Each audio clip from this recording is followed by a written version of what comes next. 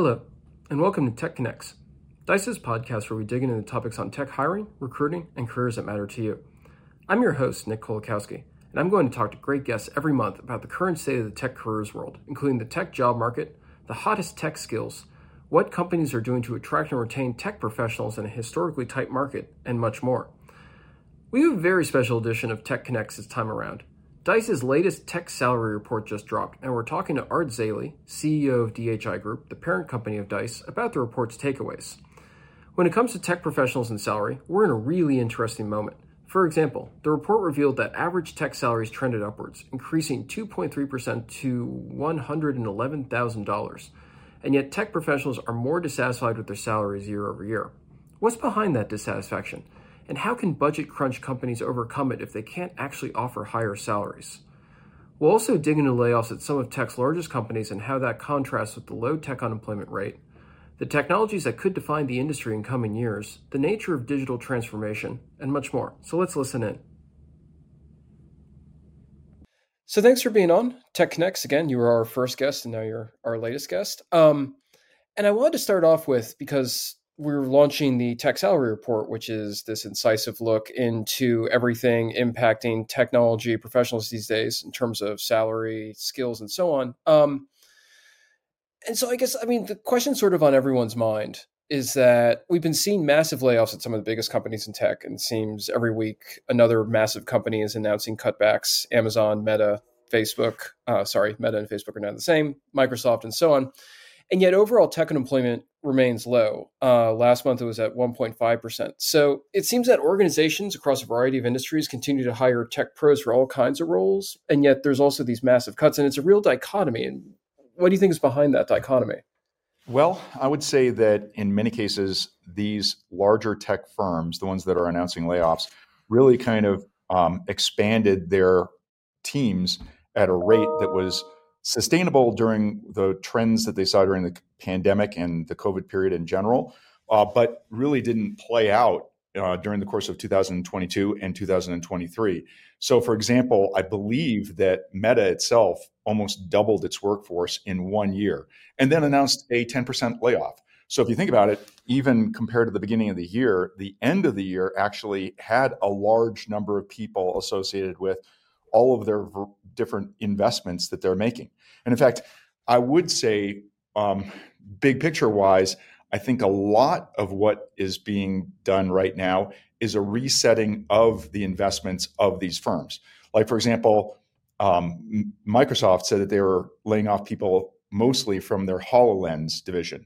And then Amazon took out people from their drone delivery division. So each one of these companies has their own specific circumstances as to what they want to bet on for the future. And I think that the layoffs announced gave them the ability to essentially reset where they wanted to take risk to invest for the future.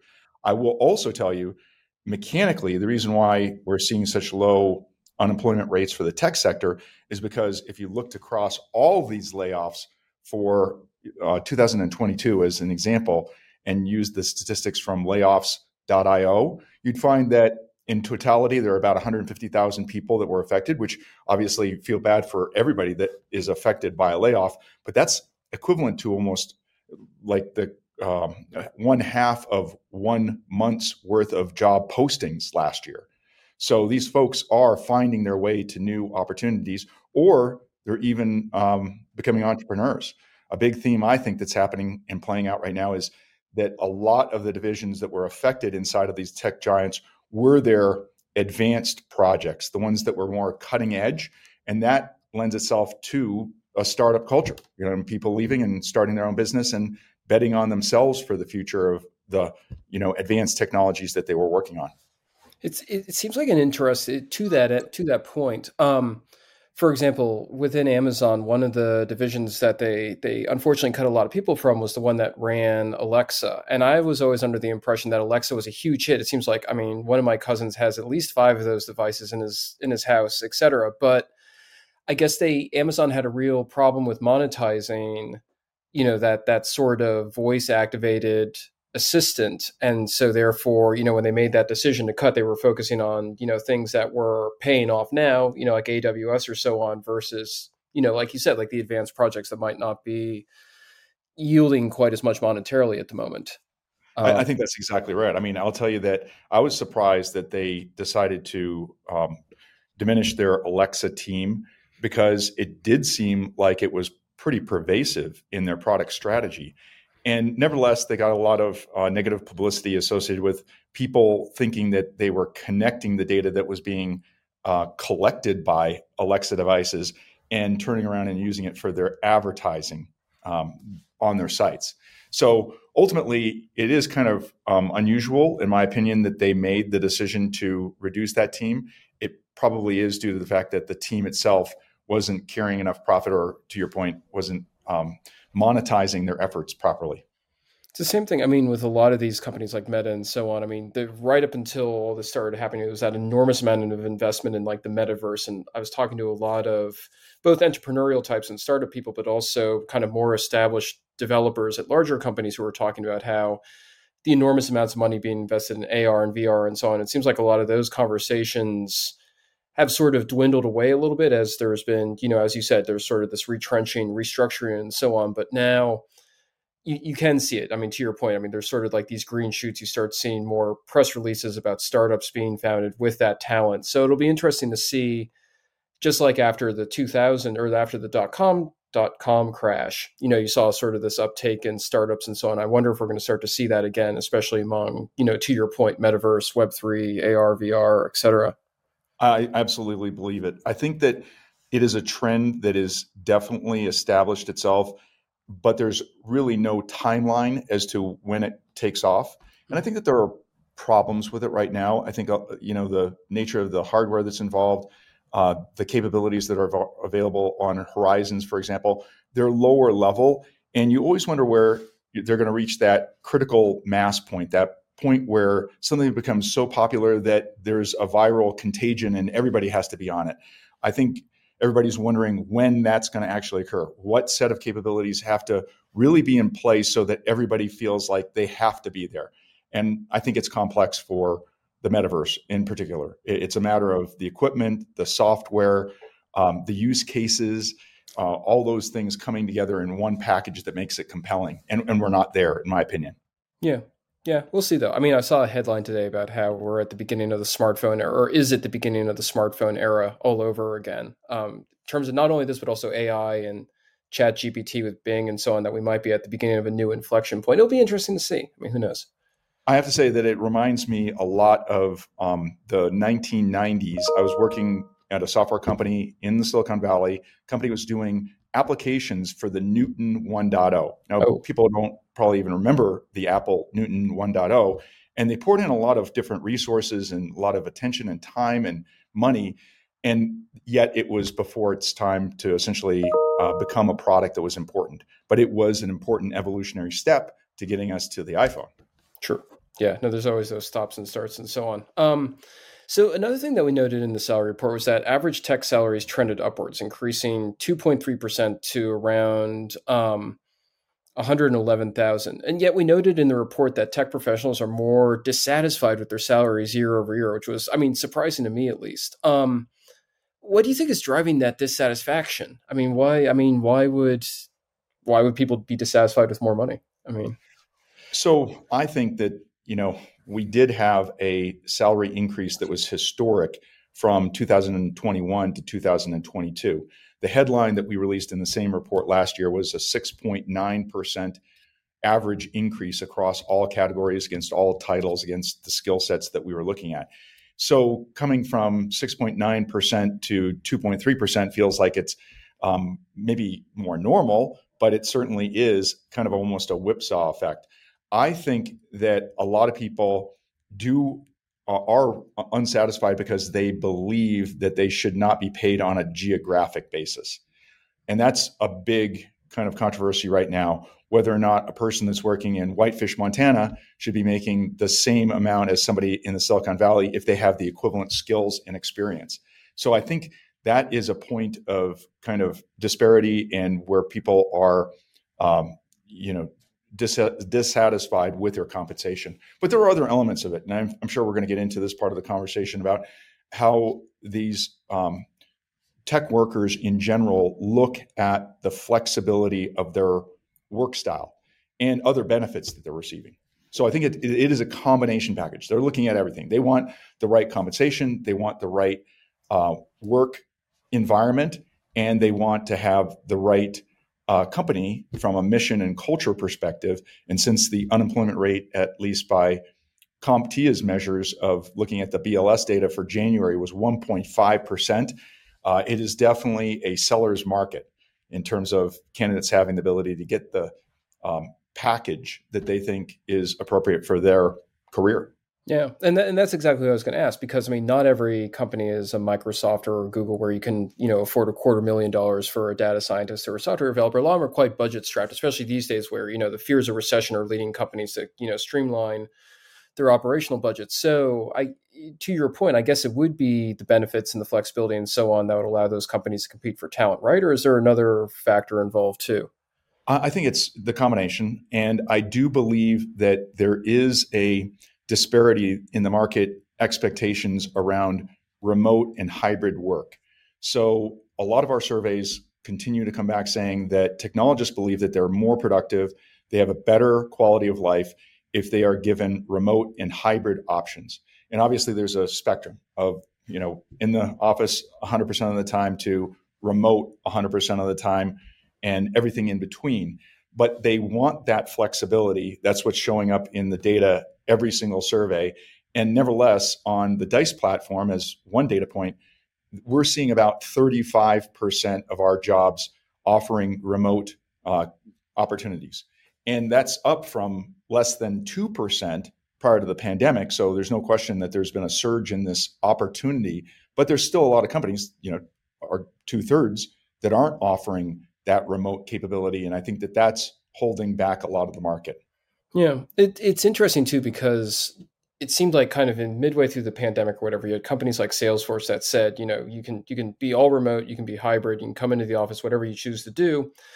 Twitter went all remote, et cetera. And now we're seeing on the part of larger companies a sort of degree of snapback. Like Mark Benioff, the CEO of Salesforce, just said that he was afraid for productivity levels, especially among newer hires, and he wanted people back in the office more often. I mean, Twitter, obviously, everyone's back in the office. There's companies like that. And so you assume that those companies are not so concerned about kind of the talent competition, that they're not concerned that they're the best and the brightest are going to be snatched away by somebody offering hybrid or all remote options. But it also seems like that's what technologists really want. So it's confusing to see how it'll sort out. I mean, I'm not quite sure where it's going. Totally agree. And I think that there was a lot of experimentation. Obviously, there had to be from a work from home environment early days of the pandemic. But I think a lot of people are now reverting to what they philosophically thought was a highly productive office environment. And it also depends upon kind of the nature of the work that's being done, right? Whether or not it's collaborative, creative, requires in-person kind of imagination of the extent of the project. I think that also is a dimension that affects a lot of the thinking. There are also just industries like the banking industry, kind of famously, that have said, hey, we have always worked this way. We want you to come back to the office. It's not a question of if, you have to do it. So I think a lot of it is also philosophical and based on the history of the industries themselves. Do you think, I mean, for those companies that are fearful about the productivity, that they realize, especially smaller ones, where they realize they're in a talent fight, they know that hybrid and remote work is a way to kind of overcome those budget constraints and so on, but they're afraid that if people are, even though people have proven more productive throughout the pandemic, they still have that lingering fear. I mean, how do they deal with that? Is it a question of more monitoring, which people also don't like? Or, I mean, what do companies do? I think that there is a lot of monitoring, Yeah. for sure. In fact, I've talked to a few friends of mine who have actually been approached by their HR teams because they, as one example, weren't spending enough time inside of Salesforce. And obviously, the implication there is that they weren't updating their accounts, and somebody was watching whether or not they were spending a certain amount of time per day or per week inside of their accounts. So I think that that is one of the things that unfortunately is happening. I say unfortunately because I do believe that that is a tough culture to enact, one that you're monitoring and almost big brotherish in terms of the actions of your people. but there are companies, and there's a lot of sales, there's no question about it, of this monitoring software that's going on right now as a reaction to the work from home environment. Yeah, no, I mean, there's definitely that dichotomy there. And also, I mean, it seems, and this is kind of more of a productivity question, but I mean, the companies have big plans. I mean, there's digital transformation going on all over the place. There's revolutionary ideas in terms of the metaverse. I mean, the need for technology professionals is stronger than ever in a lot of ways. But we're also heading into this environment where, as we've been talking about, budgets are constrained and so on. So you kind of on one hand have the urge to hire by companies, but then on the other hand, you have the urge or the need to save money. How do you think that impacts companies in terms of like the rate of hiring? I mean, do they hold off? I mean, how can companies navigate this where they need the tech talent, but they're being constrained? I mean, what do they do? How do they go both in the short and long term? So I think that there is this theme of digitization that is happening at a accelerated rate. There is a great study that was produced by McKinsey early in 2022 that talked about the fact that most companies coming out of the COVID era had accelerated their digitization plans by several years on average. And that was because they realized that they weren't online enough. They didn't have enough customer experience options that were digital. They needed more technology in their business model. What are they doing? I think a lot of people did go through a hiring spree in 2022. In terms of the statistics, we saw a peak in May of 700,000 open tech positions in that 1 month alone. Now it's kind of receded back to the pre-pandemic level of roughly 250 to 300,000 job openings per month. So it feels pretty normal, but a lot of people had pressure coming out of the pandemic to really accelerate their plans. What are they doing in this kind of environment when they are very cautious about the economy to come? I think, and the data shows, that we're seeing an upswing in the number of hires in consulting firms and business consulting firms specifically. So think of that as like Accenture or Booz Allen Hamilton or McKinsey. And so an easy way to de-risk an unknown future is to essentially outsource part of your digital project effort. And so I do believe that that's happening right now. A lot of people are basically saying, instead of hiring people and taking the risk of what that means to my business model in an uncertain year of 2023, let's outsource that to a group and monitor that group's productivity very closely. I imagine also, I mean, in addition to the consulting firms and that whole process, that it seems like that would be also a good environment for freelance tech professionals, people who kind of have their own shingle out there as well, especially if their clients are smaller companies that aren't going to employ IBM or Tata or somebody like that. That's exactly right. And in fact, we've seen over the course of the last decade an increasing number of people that are effectively gig workers in the tech economy. And in fact, the current statistic is roughly between 15 to 20% of all tech workers are gig workers.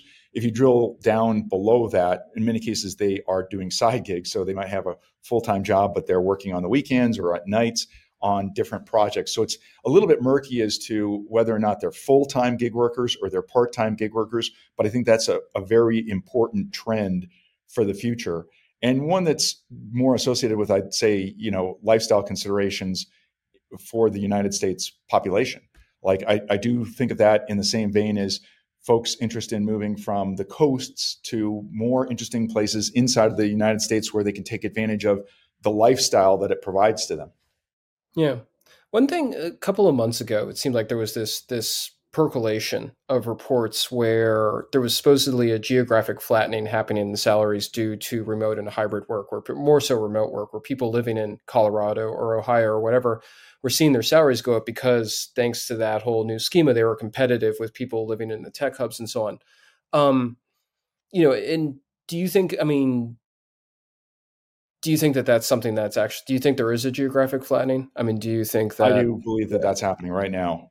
We see the migration statistics, and I think that anybody that's coming out of the Silicon Valley is demanding that they retain the same basic compensation package, but they're obviously getting a completely different rent or mortgage structure or cost of living basis when they move into the United States interior to places like Austin and Charlotte and into Nashville, really interesting new emerging tech hubs. But we believe that they are not getting a downshift in compensation, which was alleged or at least considered early days of the pandemic. But that's not really playing out, in my opinion. Yeah, that really seemed to fade away for a while there. I mean, it was, Cisco and Meta and so on were all, you're going to have to take a 20% cut if you move to Salt Lake City or whatever. It really didn't. I mean, in some cases, it seemed like it maybe came to pass temporarily, but it didn't really seem to be a sustainable trend. Totally agree. And I think it's also really a factor of the history of that concept. It was really the government that established these different geographies and payment schemes based on where you were stationed and or working inside of other aspects of the government beyond the military. And the bigger companies patterned themselves after military and governmental organizations. But now, given that the United States economy is so broad, that paradigm is just falling down. You have the opportunity to essentially get these remote positions and get the salary that's posted irrespective of where you are. Yeah, no, and certainly in these up and coming tech hubs like the Austins and the Raleighs of the world and so on, I mean, you definitely do see, I mean, there's no like depression in average salaries or anything like that. I mean, you can make really good money in pretty much any place, which is really heartening to tech pros.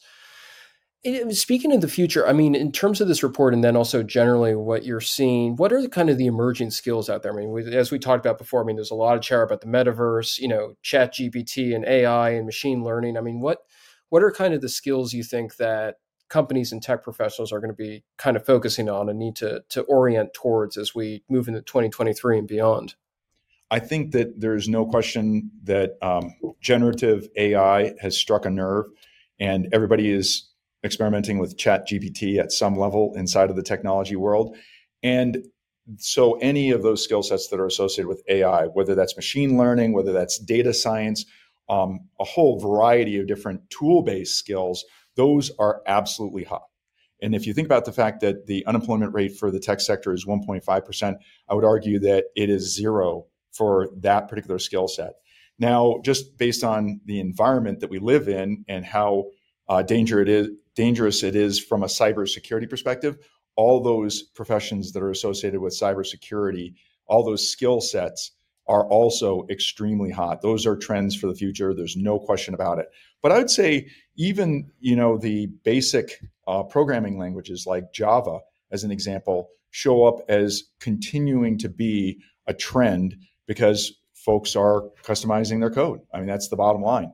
But if you asked what the super hot areas are to think about for the future, there's no question it's anything that's data and artificial intelligence related, as well as cybersecurity.